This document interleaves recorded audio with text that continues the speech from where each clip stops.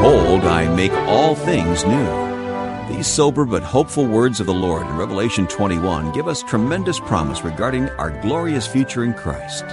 Welcome to Encounter God's Truth. I'm Wayne Shepherd, and our teacher on this program is Dr. John Whitcomb. We've been studying some of the most important aspects of Bible prophecy related to the future of believers, and today we conclude this short series by looking at the last 2 chapters in all of Scripture. They give us a glimpse of the glory that awaits us, and also one last invitation for everyone to come and trust in Christ and receive His all-sufficient provisions for eternity. If you have your Bible, you'll want to turn with us to Revelation 21 and 22. Dr. Whitcomb is going to take us through the glorious description that it gives us of a new heaven and a new earth. Friends, there is wonderful hope to be found in this passage, but also a great challenge. So let's go to this week's message right away. Here's Dr. Whitcomb. Friends, what is the ultimate, final, eternal destiny of the church, the body and bride of Christ? Amazing things God wants us to know. Revelation 21, I saw a new heaven and a new earth. For the first heaven and the first earth were passed away, and there's no longer any sea. Look at all the things that won't be there anymore. Through these final 2 chapters, no more sun, no more moon, no more darkness, no more sea. No temple, therefore no sacrifices, no abomination, no curse, no tears, no death, no mourning, no crying, no pain. What an amazing destiny God has announced and explained and revealed in these final 2 chapters of the book of Revelation. And I saw the holy city, New Jerusalem, coming down out of heaven from God, made ready as a bride adorned for her husband. So the whole world is like the church in that sense of glorification. And I heard a loud voice from the throne saying, Behold, the tabernacle of God is among men, and He shall dwell among them, and they shall be His people, and God Himself shall be among them. What a blessing. And from a negative standpoint, listen to these blessings. He shall wipe away every tear from their eyes. Not that they're going to have tears, but that's a way of saying there won't be any tears. There'll be no longer any death, no longer be any mourning, or crying, or pain. The first things have passed away. And He who sits on the throne says, Behold, I am making all things new. And He said, Write, for these words are faithful and true. I am the Alpha and the Omega, the beginning and the end. I will give to the one who thirsts from the spring of the water of life without cost. And he who overcomes shall inherit these things, and I'll be his God, and he will be my son. Now notice in particular the kinds of people that'll be in this eternal program following the 1,000-year kingdom, the millennium. That is not clearly known, understood by many Christian people. Look carefully now with me, please. Verse number 12. This new city, this glorious new city, will have great high walls with 12 gates, and at the gates 12 angels. Angels will be functioning again. Not during the millennium, remember, but in the eternal state they'll have a function. And names are written on them, which are those of the 12 tribes of the sons of Israel. So you see, Israel will have a distinctive identity even in the eternal state. They're symbolized, those 12 tribes, by these different gates. And we'll see more about those when you come down to verse 21. The 12 gates were 12 pearls. Each one of the gates was a single pearl. How beautiful, how spectacular. But where's the church? Now listen carefully. Verse number 14. And the wall of the city had 12 foundation stones, and on them were the 12 names of the 12 apostles of the Lamb. There's the church, distinct even forever and ever from Israel. And of course we read further down about those foundation stones in verse 19. Those walls were on stones adorned with every kind of precious stone, and it names a dozen different precious stones here that characterize the multifaceted beauty of the church of Jesus Christ. You say, that's amazing. The foundation is the 12 apostles? Well, you remember, don't you, friends, what Paul said about that in Ephesians chapter 2. Gentile believers who are born-again Christians are no longer strangers and aliens, Ephesians 2:19, but are fellow citizens with the saints, that is, Jewish saints, and are of God's household. So now in Christ, the church, since the day of Pentecost, is one body, Jew and Gentile, equal before God. Really? Listen to this. Very important statement. Ephesians 2:20. Having been built upon the foundation of the apostles and prophets, Christ Jesus himself being the cornerstone, in whom the whole building, being fitted together, is growing into a holy temple in the Lord, in whom you also are being built together into a dwelling of God in the Spirit. You say, wait a minute, the foundation of the church is the apostles and prophets? What does that mean? Well, friends, be careful here. Christ Jesus is the chief cornerstone, yes, but why are apostles the foundation? Those were sinful men. But you see, that's the point.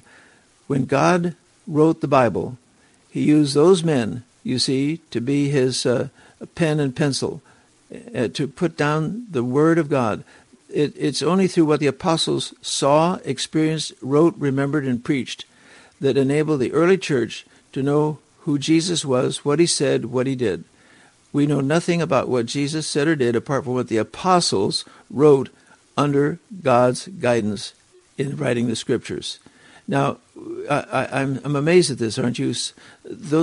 Many of those apostles we never hear of anything again.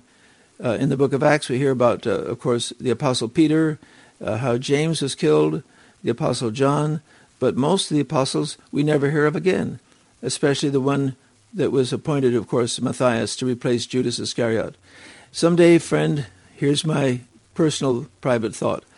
When we get to heaven, I'm going to say, Lord, tell me what happened to those apostles. Were they all martyred? Did they go to different parts of the world? You know, there's a legend.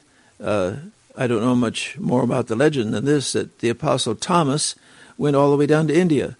And to this day, many Christians in Kerala and Western India consider their church to have been founded by the Apostle Thomas, Mar Thoma Church.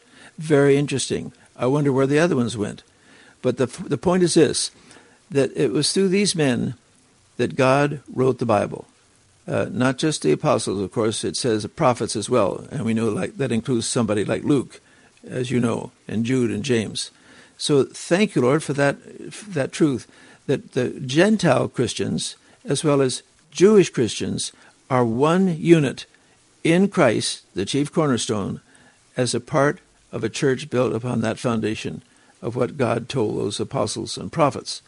Now, you see, that gives you the background, doesn't it, for the church, the identity, distinctive identity of the church and the identity of Israel in the eternal state. Now, there's another group here, too. This is very, very fascinating to me. If you look at Revelation 21, verse 24, there's a third group of people, believers. And the nations shall walk by its light, and the kings of the earth shall bring their glory into it, through the gates into the city which is on those foundations. My, in the daytime there'll be no night. Its gates shall never be closed. They don't have to hammer on the wall or the gate to get in. And what will these Gentiles do? These kings, they shall bring the glory and honor of the nations into it, into the city. And I say, amazing. They'll be Gentiles. They'll be glorified, yes, but they won't be Jews. They won't be Christians. They'll be Gentile believers, just like we know in the millennium. In the millennium on the earth, there won't be any Christians. There'll be what? Jew and Gentile. Very distinct, very different, but both born-again people. And I say that is amazing. Forever and ever, three kinds of people. And, you know, you look back in the Old Testament, friends, and you can see how God made provision for those Gentiles. So even 2,700 years ago, God told Israel through Isaiah the significant part that Gentiles will have in the kingdom age. Now listen to this. Isaiah 56, verse 3. Let not the foreigner, the Gentile, who has joined himself to the Lord, those are believers now, born-again Gentiles in the kingdom, let them not say the Lord will surely separate me from his people. No, neither let the eunuch say, behold, I am a dry tree.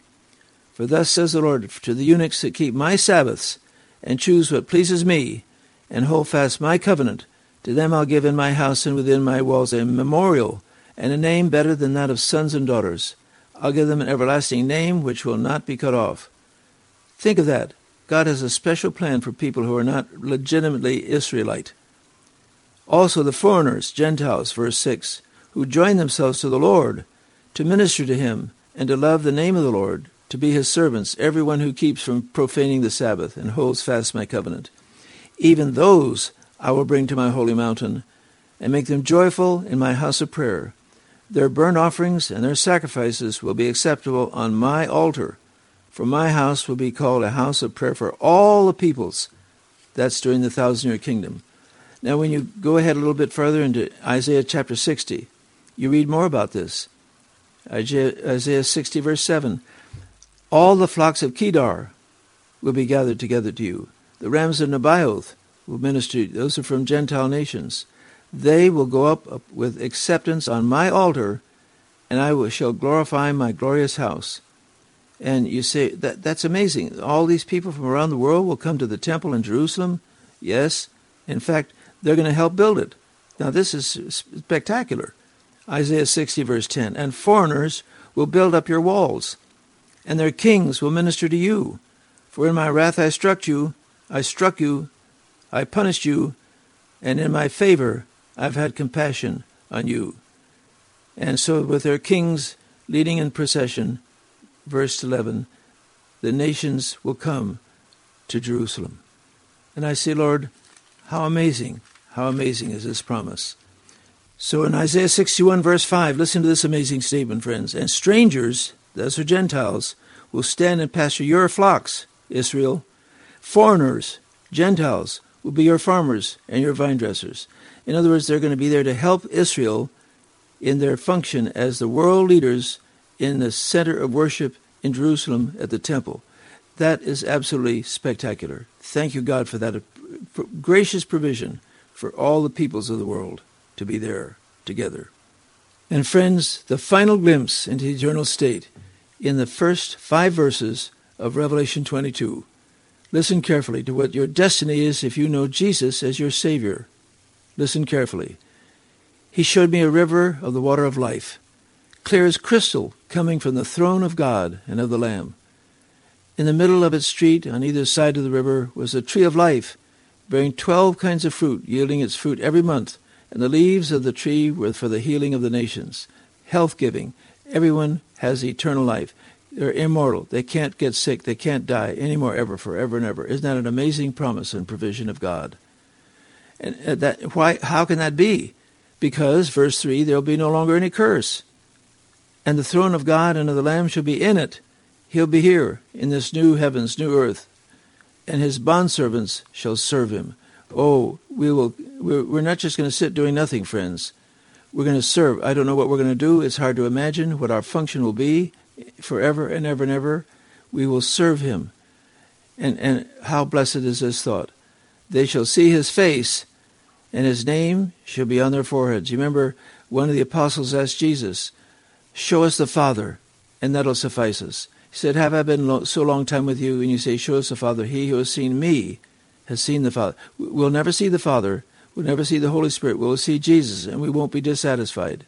We'll be satisfied because his name will be on our foreheads, and we'll see his face. Thank you, God, for that precious promise for the church. And to find the final verse of the book of Revelation, because what follows is an epilogue, a review of the whole book. Verse 5, there shall no longer be any night, and they shall not have the need of the light of a lamp, nor the light of the sun. Why not? Because the Lord God shall illumine them. No need for artificial light. Sun, moon, planets, stars. No. The Lord God shall illumine them. And they shall do what? They shall reign forever and ever. Again, like in verse 3, we'll serve him. We'll reign with him forever. Not just in the millennium now, friends, in the eternal state. And friends, the final review of everything God has ever said in the whole Bible. Revelation 22, verse 6. And he said to me, these words are faithful and true. You can count on this, friends. Why? Because the Lord, the God of the spirits of the prophets, sent his angel to show to his bondservants the things which must shortly take place. We're praying every day, aren't we? Lord, thy kingdom come, thy will be done now. Please, Lord, come. And the promise is this in verse 7, behold, I am coming quickly. Oh, blessed is he who heeds the words of the prophecy of this book. And he said to me, do not seal up the words of the prophecy of this book. Just like God told Daniel, you remember, in his book, seal these words, protect them, because in the end of the world, people will begin to understand what I really meant by what I said, Daniel, through your prophecies. But now don't seal these words up. Make them known. Announce them. Preach them everywhere to all nations. Why? The time is near. It's imminent. It can happen any moment. My.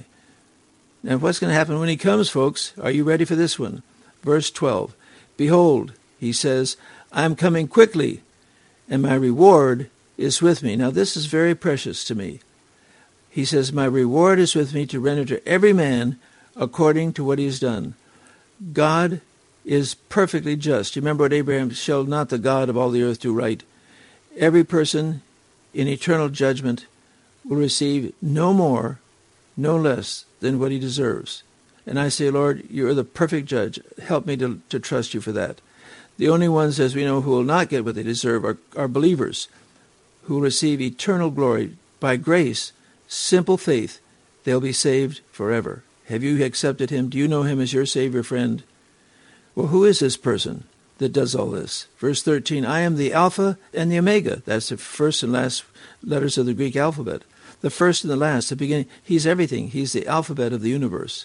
Do you really know him? Has he spelled out your nature, your relationship to him, your eternal destiny, friend? Well, what's he going to offer those who just simply believe him? Say, Lord, I trust you. Right now, I've made a choice. Here's the answer. Verse 14, blessed are those who wash their robes, that they may have the right to the tree of life, and may enter by the gates into the city. You remember that tree of life? Yes, all the way back there from the beginning of the world. God said, you can't have access to the tree of life unless you have a what? A glorified nature. Just like 22:2, on either side of the river, the tree of life. At last we'll have access to that tree, which is symbolic, of course, of what? Eternal life. It'll never die. It will never fade away. The right to the tree of life, a symbol of our eternal relationship to God. Now, friends, how gracious God is to send an invitation at the very end of this book. Over and over, he says, please come, please come. Verse 16, I, Jesus, have sent my angel to testify to you these things for the churches. That's it. Primarily, the capstone, you remember, the church. Then Israel, then the nations. The churches, what are we supposed to be doing today? The only believers in the world today are Christians. And so, friends, how precious is this final appeal. I, Jesus, have sent my angel to testify to you these things for the churches. There we are. What a privilege, the bride and body of Christ, to do what? To announce to the whole human race, the Great Commission, who Jesus is and how to know him forever. Who is this Jesus? He said, I'm the root and the offspring of David. I'm the one who originated him and came from him through him to become a permanent member of the human race, to die on the cross for sins of men. Who else is he? He's the bright morning star. Oh, how precious that is. And the Spirit and the bride, that's the church now together. The Holy Spirit and the bride, the church say, come. The invitation is out there, friends. Come. Have you come? Let the one who hears say, come. And let the one who is thirsty, come.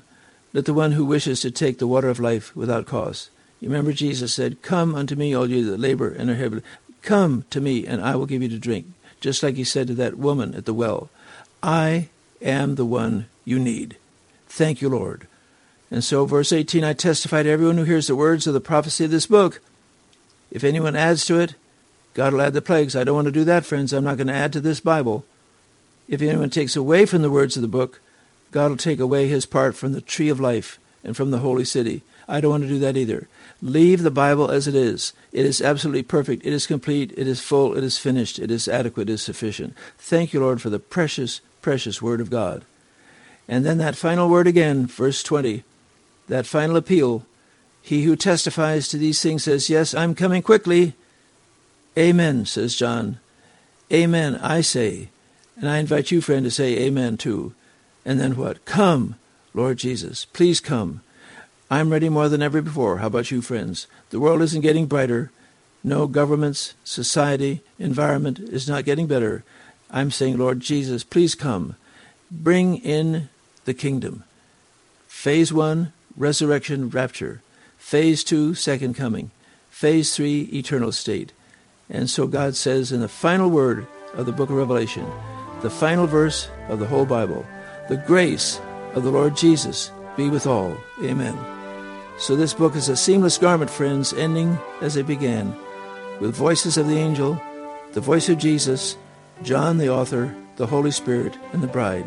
And I say thank you, Lord, for this precious book, without comparison, the capstone of revelation in the whole Bible, the Word of God. And I say thank you, Lord, for the destiny you revealed by your grace and your love for all who simply put their faith in Jesus, his finished work on that cross, his resurrection from the dead. And I say thank you, Lord. Please come. Maranatha. Come, Lord. Come, Maranatha. Please come. That's Dr. John Whitcomb sharing the closing words of Holy Scripture, including its final invitation to believe and receive the Lord Jesus Christ, who will come back to this earth just as he promised. He is the judge, but also the Savior, and our trust must be in him. I'm Wayne Shepherd, and this lesson serves as a good reminder that God's Word is true from the beginning to the end. That's our message every week here on Encounter God's Truth, a Bible teaching outreach of Whitcomb Ministries Incorporated. We invite you to learn more about our ministry at whitcombministries.org, and from there you can also follow the link to sermonaudio.com/Whitcomb to hear this program again, along with all of our additional broadcasts and messages. Now, Dr. Whitcomb, my question for today is, how does this study of the eternal destiny of the church shed light on the church's origin and nature as described in the Gospels and the Epistles? Wayne, this is a fascinating question. What was the church like at the beginning? What was God's design for it, its distinctives, its uniqueness in this world? Well, the amazing thing, of course, is that nobody knew anything about a church back in the Old Testament. For 1,400 plus years, of course, it was Israel. And that is why there was a transition period after Christ died, rose again, ascended to heaven after 40 days, remember in Acts 1. 10 more days, Pentecost, the church, the body and bride of Christ was created by the Holy Spirit. But what was the church? For the first 40 years until AD 70 when the temple was destroyed, Jewish Christians, who of course were the foundation of the church in Jerusalem, we remember, were very confused about the part that Gentile believers would have with them. And so God finally, of course, made it clear through the Apostle Paul the uniqueness, the distinctives of the body of Christ, the church. Listen to how he ends the great book of Romans. Romans 16:25. Now to him who is able to establish you according to my gospel and the preaching of Jesus Christ, according to the revelation of what? Listen, of the mystery which has been kept secret for long ages past, but now is manifested, and by the scriptures of the prophets, according to the commandment of the eternal God, has been made known to all the nations, leading to obedience of faith. To the only wise God, through Jesus Christ, be glory forever. Amen. The end of the book of Romans. Now later on, you remember when Paul was shipwrecked and ended up in Rome in prison, he wrote a letter to that great church of Ephesus. Now here's where he makes it even clearer. The nature, the distinctives, the uniqueness of the church. Listen to Ephesians chapter 3, verse 3. By revelation there was made known to me the mystery, as I wrote before in brief, and by referring to this, when you read, you can understand my insight into the mystery of Christ. Mystery, by the way, mysterion in the New Testament, means something previously hidden, now revealed, not something spooky or strange. Let's be clear about that. Something previously hidden, now revealed. Well, what was hidden? What's now revealed? Listen to verse 5. Which in other generations was not made known to the sons of men, as it has now been revealed to his holy apostles and prophets in the Spirit. Not just Paul, but other apostles at the beginning of the church were told this unique distinctive of the church. Well, what is it? Look at verse 6. Here it is, friends. To be specific, that the Gentiles are fellow heirs and fellow members of the body and fellow partakers of the promise in Christ Jesus through the gospel. Amazing. Shocking, of course, to Jewish believers, even Jewish Christians, that Gentiles, uncircumcised Gentiles, should be considered equal to Jews in the body of Christ. Well, it took 40 years, remember, before the temple was destroyed, for this clarity to be understood, masterminded by believers. And I say, Lord, Thank you for that uniqueness that Jesus predicted even back there when he told Peter, "Upon this rock I will build my church." Peter didn't know what ecclesia church was. Nobody knew until it was finally revealed, explained in the book of Acts after what? The day of Pentecost and the creation of the body and bride of Christ by the Holy Spirit. Thanks, Dr. Whitcomb, for reminding us of the uniqueness of the church. Although our program is over for this week, our ministry continues at facebook.com/Whitcomb Ministries, where you can receive frequent updates from us, and at sermonaudio.com/Whitcomb, where you can listen to all of the messages in this series again. And please pray for our ministry when you think of us, and make sure to join us again next week, when we will seek once again to encounter God's truth.